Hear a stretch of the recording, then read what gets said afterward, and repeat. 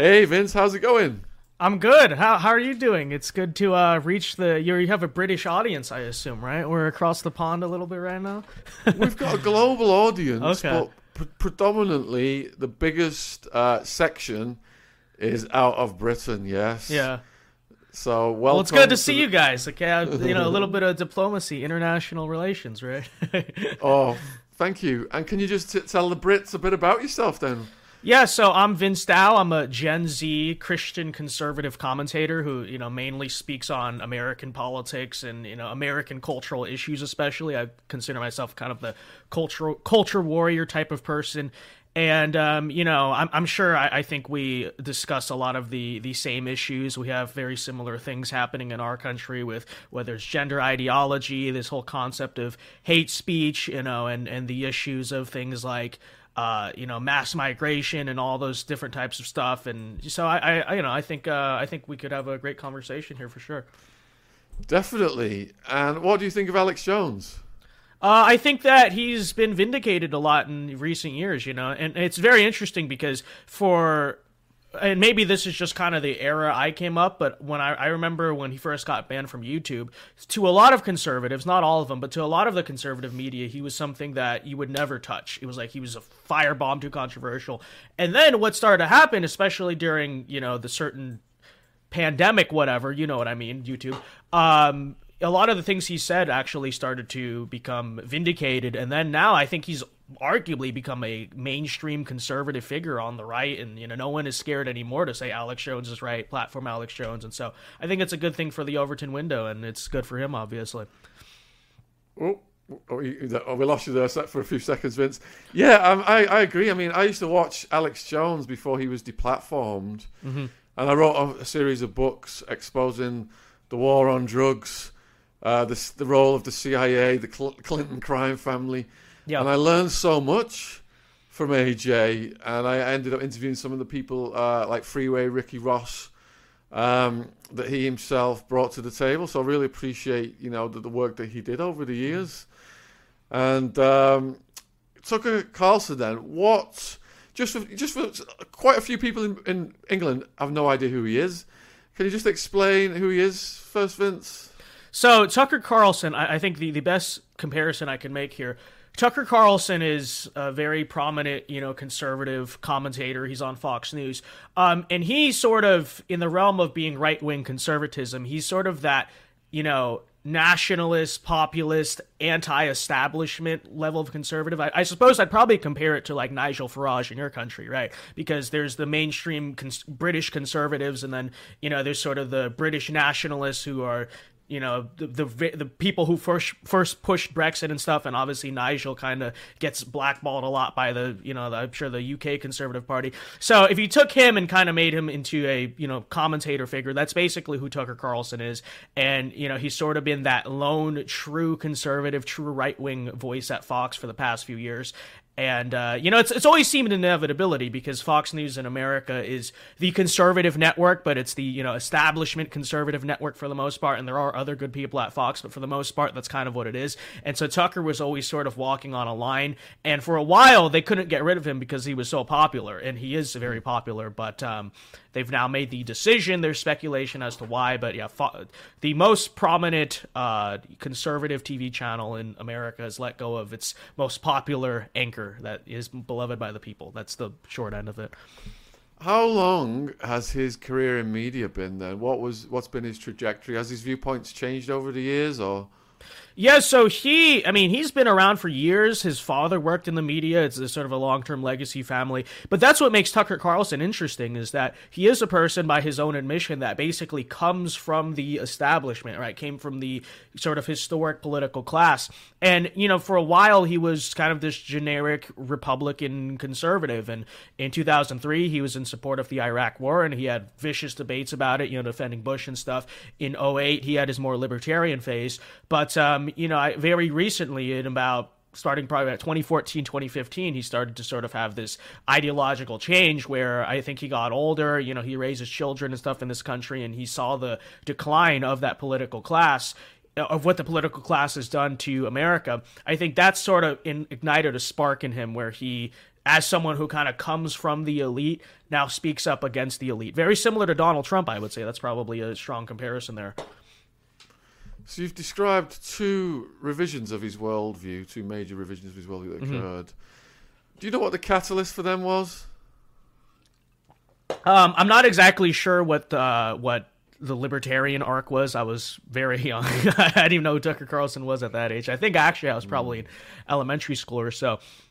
But I would assume, if I were to guess, starting in the later years of George Bush, there was a conservative sort of upheaval against, that sort of philosophy, right? The neoconservative globalist philosophy of, right-wing thought. The Iraq war was failing. We were blundering in the Middle East. Domestically, things were starting to go downhill. And so if I were to guess, I think that he got on each populist wave of the right. So what happened in kind of 2008, 2010 and stuff was the Tea Party, right? And so that was the first sort of wave of anti-establishment conservative politics. We said, okay, cut the federal government, we need to be true conservatives on fiscal issues. And then the second wave with Trump and sort of that MAGA populist wave was we need to be true conservatives on cultural issues, right? And so if I were to guess, that would probably be, from what I observe in his career, it's really that he's kind of been one of the first ones to get on the wave when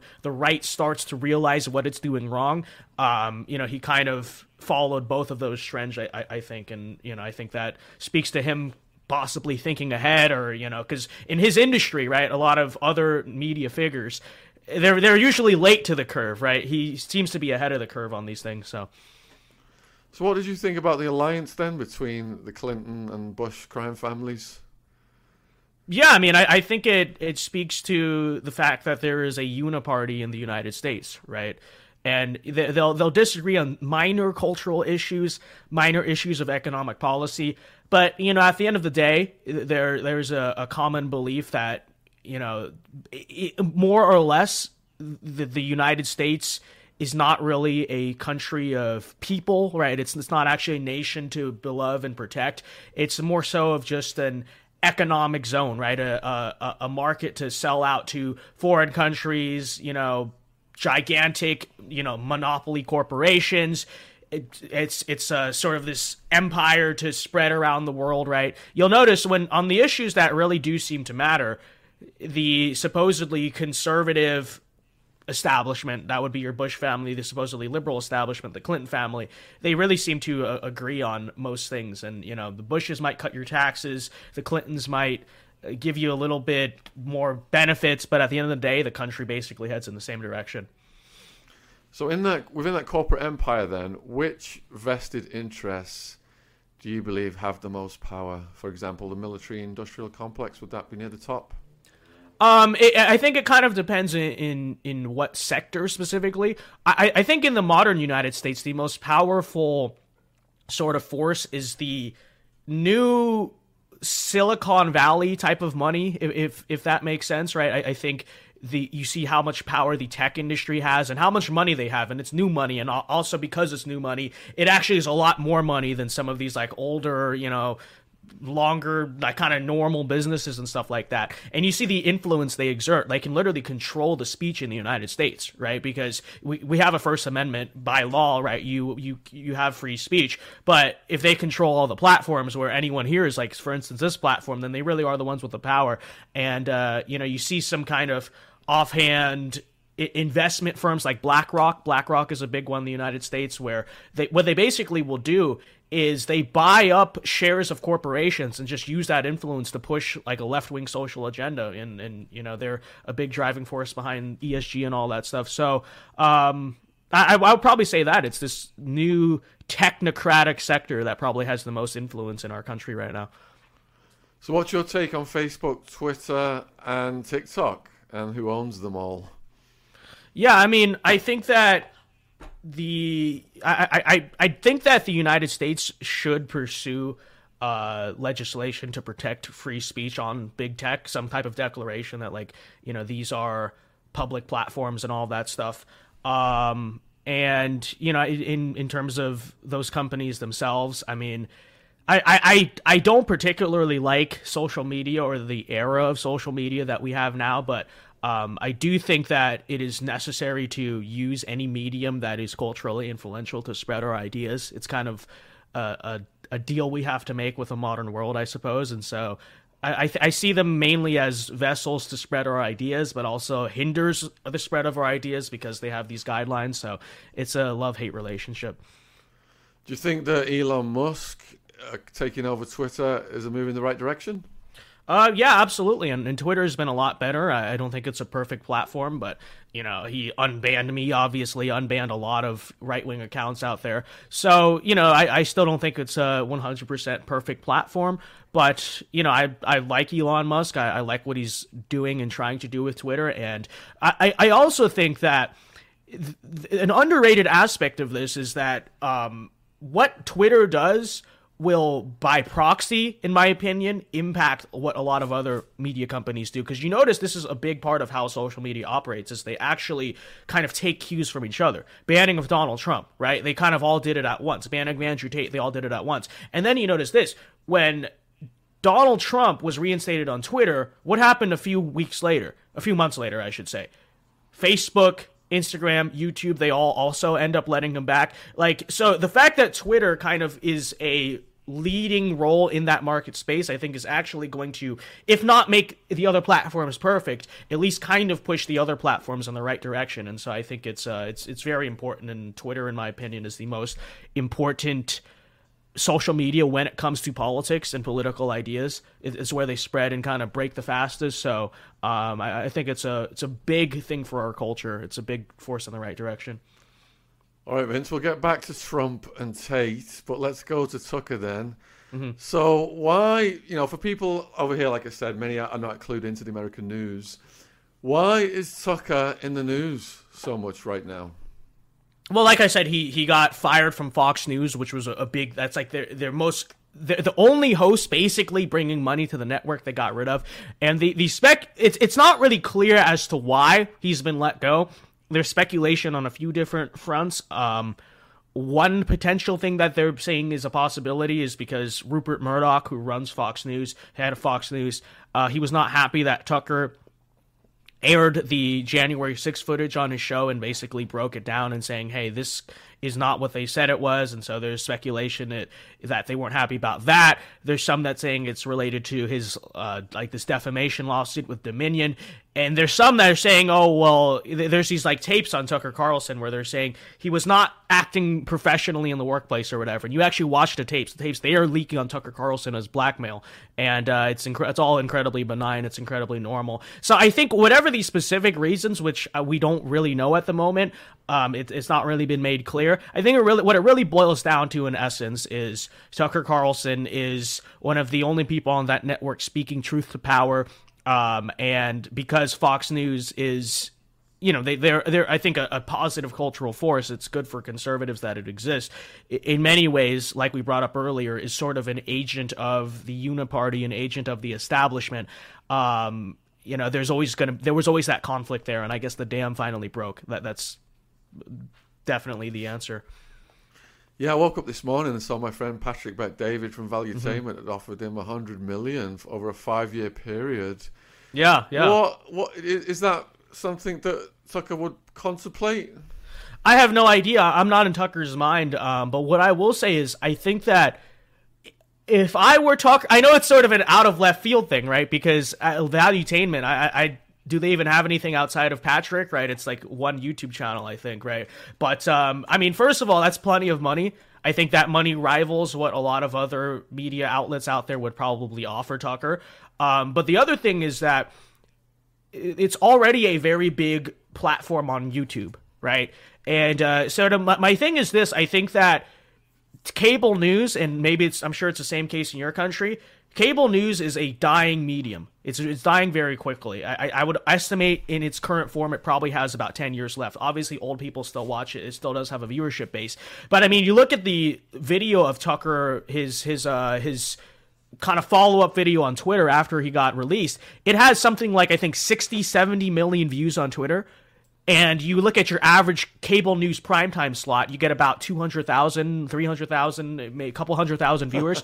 I think that I think that the reach on the internet nowadays is actually bigger than it is on TV. It will be seen by more people. I think that the internet, in many ways, is more culturally influential of a force nowadays than cable news. And considering, YouTube is, the big platform and all this stuff, in my opinion, I think that would be a good move for Tucker to go to something at least that's on the internet, that's on YouTube, whether that's Patrick Bet-David's thing or the Daily Wire, or he just starts his own YouTube channel. I genuinely think that could grow to be a bigger thing than TV news. And I think the kind of forces you've seen in culture become prominent in the last few years and the way it's really been on social media, not TV.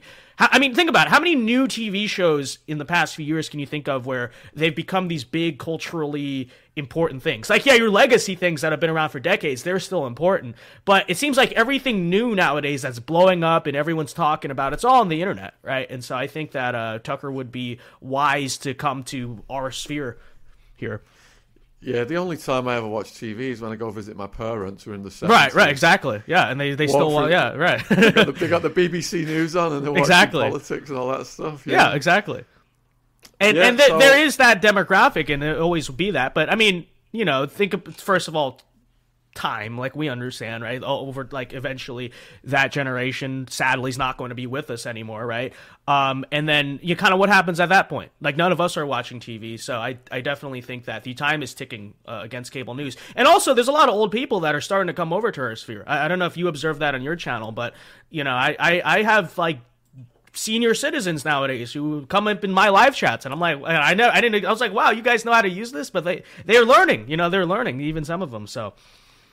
Yeah, our royal family, especially the Meghan Markle coverage, has really brought in a lot of the older demographic, especially from America as well. Yeah. So we're halfway through talking to Vince Thau. If you're anyone, wherever you're watching this in the world, Facebook, YouTube, wherever it is, if you've got a question for our guest, please put it in the chat or comments, and it will come up on our screen right here.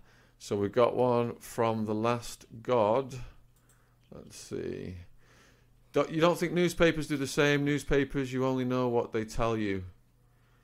I think hypnotism of the masses through the control media, I think that's what The Last God is referring to. Mm-hmm. And the internet enables us to bypass, doesn't it? I mean, when I grew up, for example, it was the newspapers, it was Channel 4, BBC 1, BBC 2, and ITV. We had like 4 TV stations.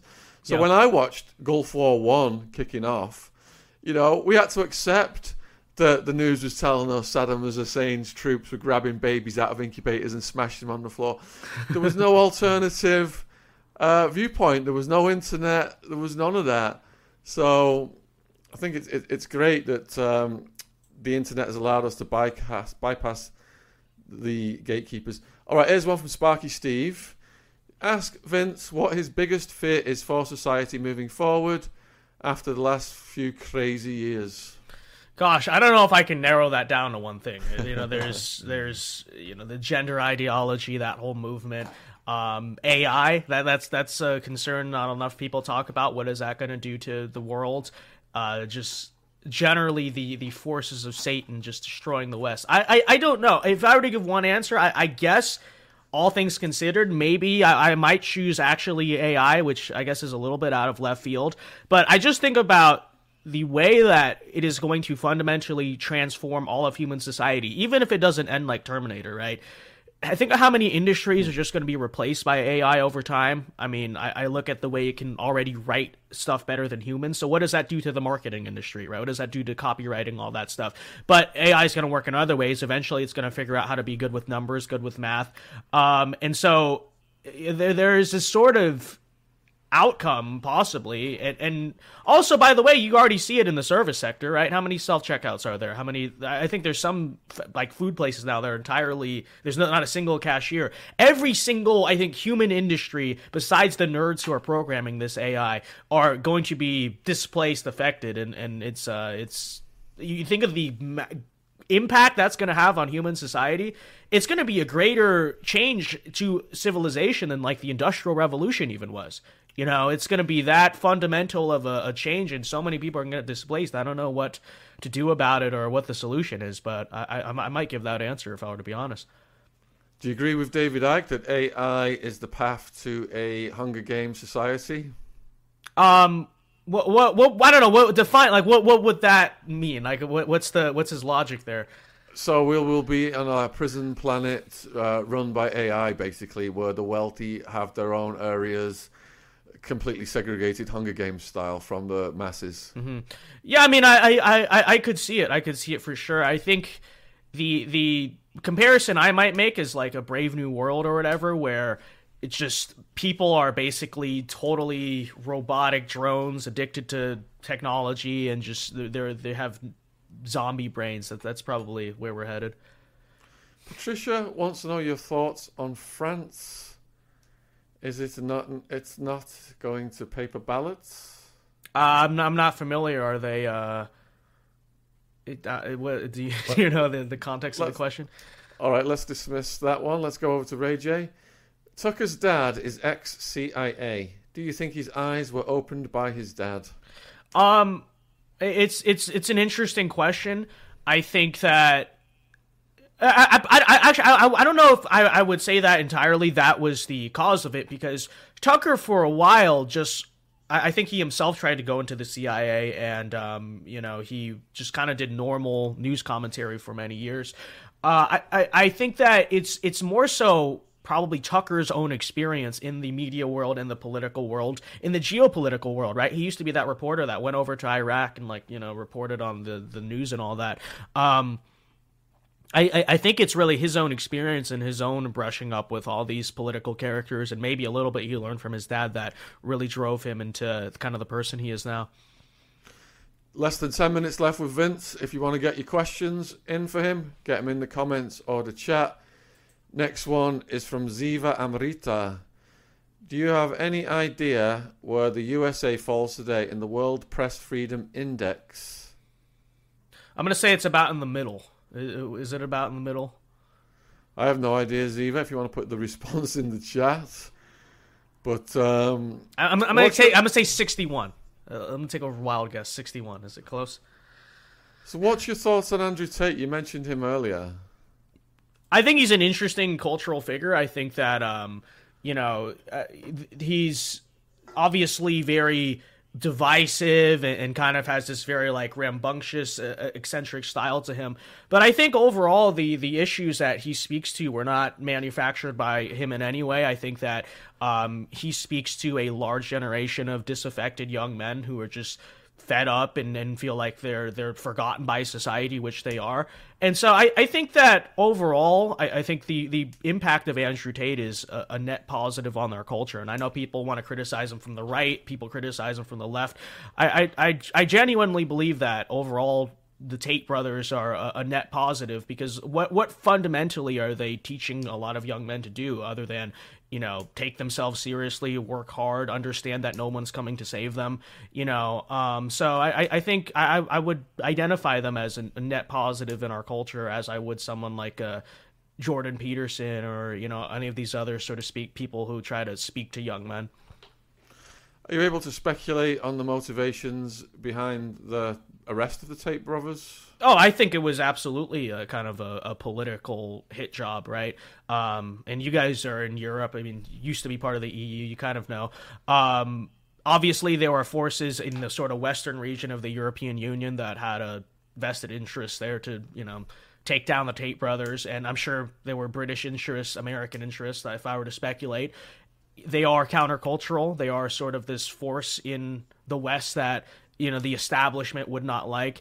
And, I don't know what the Romanian government specifically, if they just did it or they got the call from someone, but I definitely would speculate that that was the motive, was sort of greater Western interest, putting pressure too on, Romania is a small country in the EU. I think it's one of the poorer countries in Europe. It doesn't have a lot of power to really flex on the rest of the European Union, right? So I definitely think those sort of forces were kind of responsible behind it all. And they took advantage too, because Romania has a little bit of a not so nice justice system, right? So I definitely think it was politically motivated.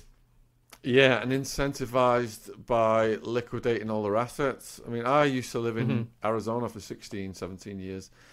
I had some business interests in Mexico, and if I would have been driving around in Bugattis in Mexico and posing with, like the Tates have posed in Romania, I think that it would have attracted the attention from the local cops who are on very low incomes. Yeah, definitely. In Mexico, it's a big thing. The cops there, Same in Romania, people on very low incomes, got this Westerner driving around in these flash cars, flashing all of his money.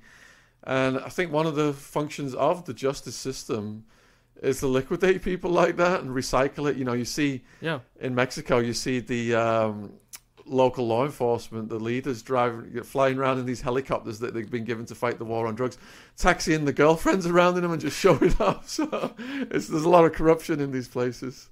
Definitely. And, I will say this about the United States, as downhill as our country has become, and in ways I think our country actually does stuff worse than a lot of other parts of the world. There's still not another country on earth, frankly, I would want to stand trial in than the United States, right? For even with our justice system becoming more and more corrupted, as you probably hear about and stuff, there's just you could not do that in the United States. You cannot arrest a guy and hold him in jail in solitary confinement for 3 months on no charges, no trial scheduled. There are so many protections in the United States where that's against the law. You cannot do something like that. You can't have a preventative arrest, and the burden of evidence is generally higher for stuff like that. So. Yeah, in Romania, you can't even have a privileged visit with your lawyer if you're in jail. You can't even, exactly, can't even meet your lawyer. We've got to give a shout out to Captain Morgan. Some old people do watch the internet. I'm 90 and spend 10 to 12 hours a day on it. Oh, thank you, Captain Hey, there Morgan. you go. Appreciate there you being go. Here. So your next question, Vince, is coming from the last god. And it is, if AI does take all the jobs, will there be new jobs created, or will we just now work and go into some sort of universal income? So it really remains to be seen. I don't think anyone really knows the answer to that. We can't envision what's going to happen. But I think there will be new jobs created. The problem is the new jobs created are all going to be tech jobs, computer jobs, stuff like that. And frankly, those are not easy jobs. So you have to be a geek. You have to be, science nerd, math nerd to really know how to do those things.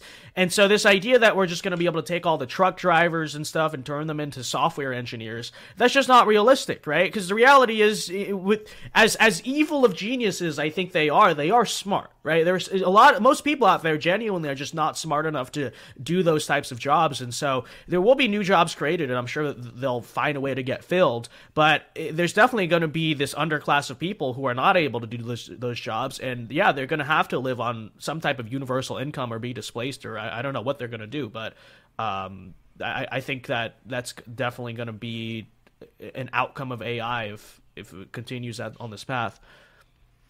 All right, we've only got 2 minutes left. What are your thoughts on who's going to be the next president, and what's the role of Donald Trump? So, if I were to be totally honest, I'm not that optimistic about the 2024 election. It's not to say that Republicans can't win. I think if they approach the electoral system correctly, I think either Trump or DeSantis could win. But my problem is that, the Democrats in this country have created basically a political machine where, so basically what has happened is ever since COVID, and I'm not going to break any YouTube TOS here, but ever since COVID, there's this new electoral system in our country where there's early voting for a month, mail-in balloting, all this stuff. Basically, it's way easier to vote. Everyone is voting. Everyone's turning in a ballot now, in essence, is kind of what's going on. And the Democrats have sort of mastered the turnout game there because they've been building it in for years. And so the turnout. Republicans, in short, to just give you the short answer, have not figured out yet how to beat that system. And so I don't think it's a matter of candidate quality, ideas. Biden's a horrible president. But unless we create our sort of political machine and turnout game to rival theirs, I'm not that optimistic about 2024, to tell you the truth. And I haven't seen the Republicans getting their act together. So, and what's your personal opinion of Trump? And I love Donald Trump. I support Donald Trump 100%.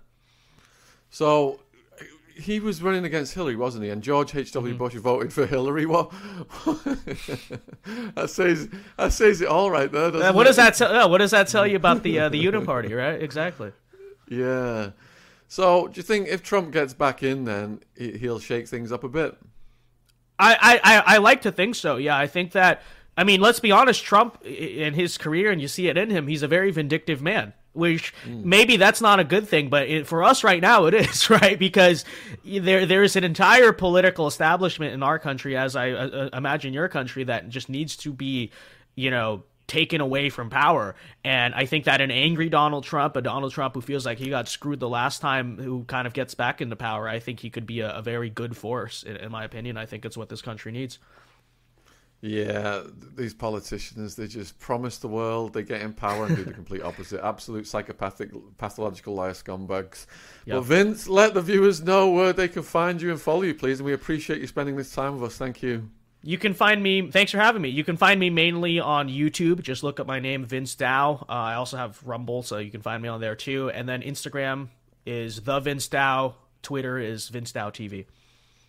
All of Vince's links are in the description box below this video if you're watching it on YouTube. We really appreciate that.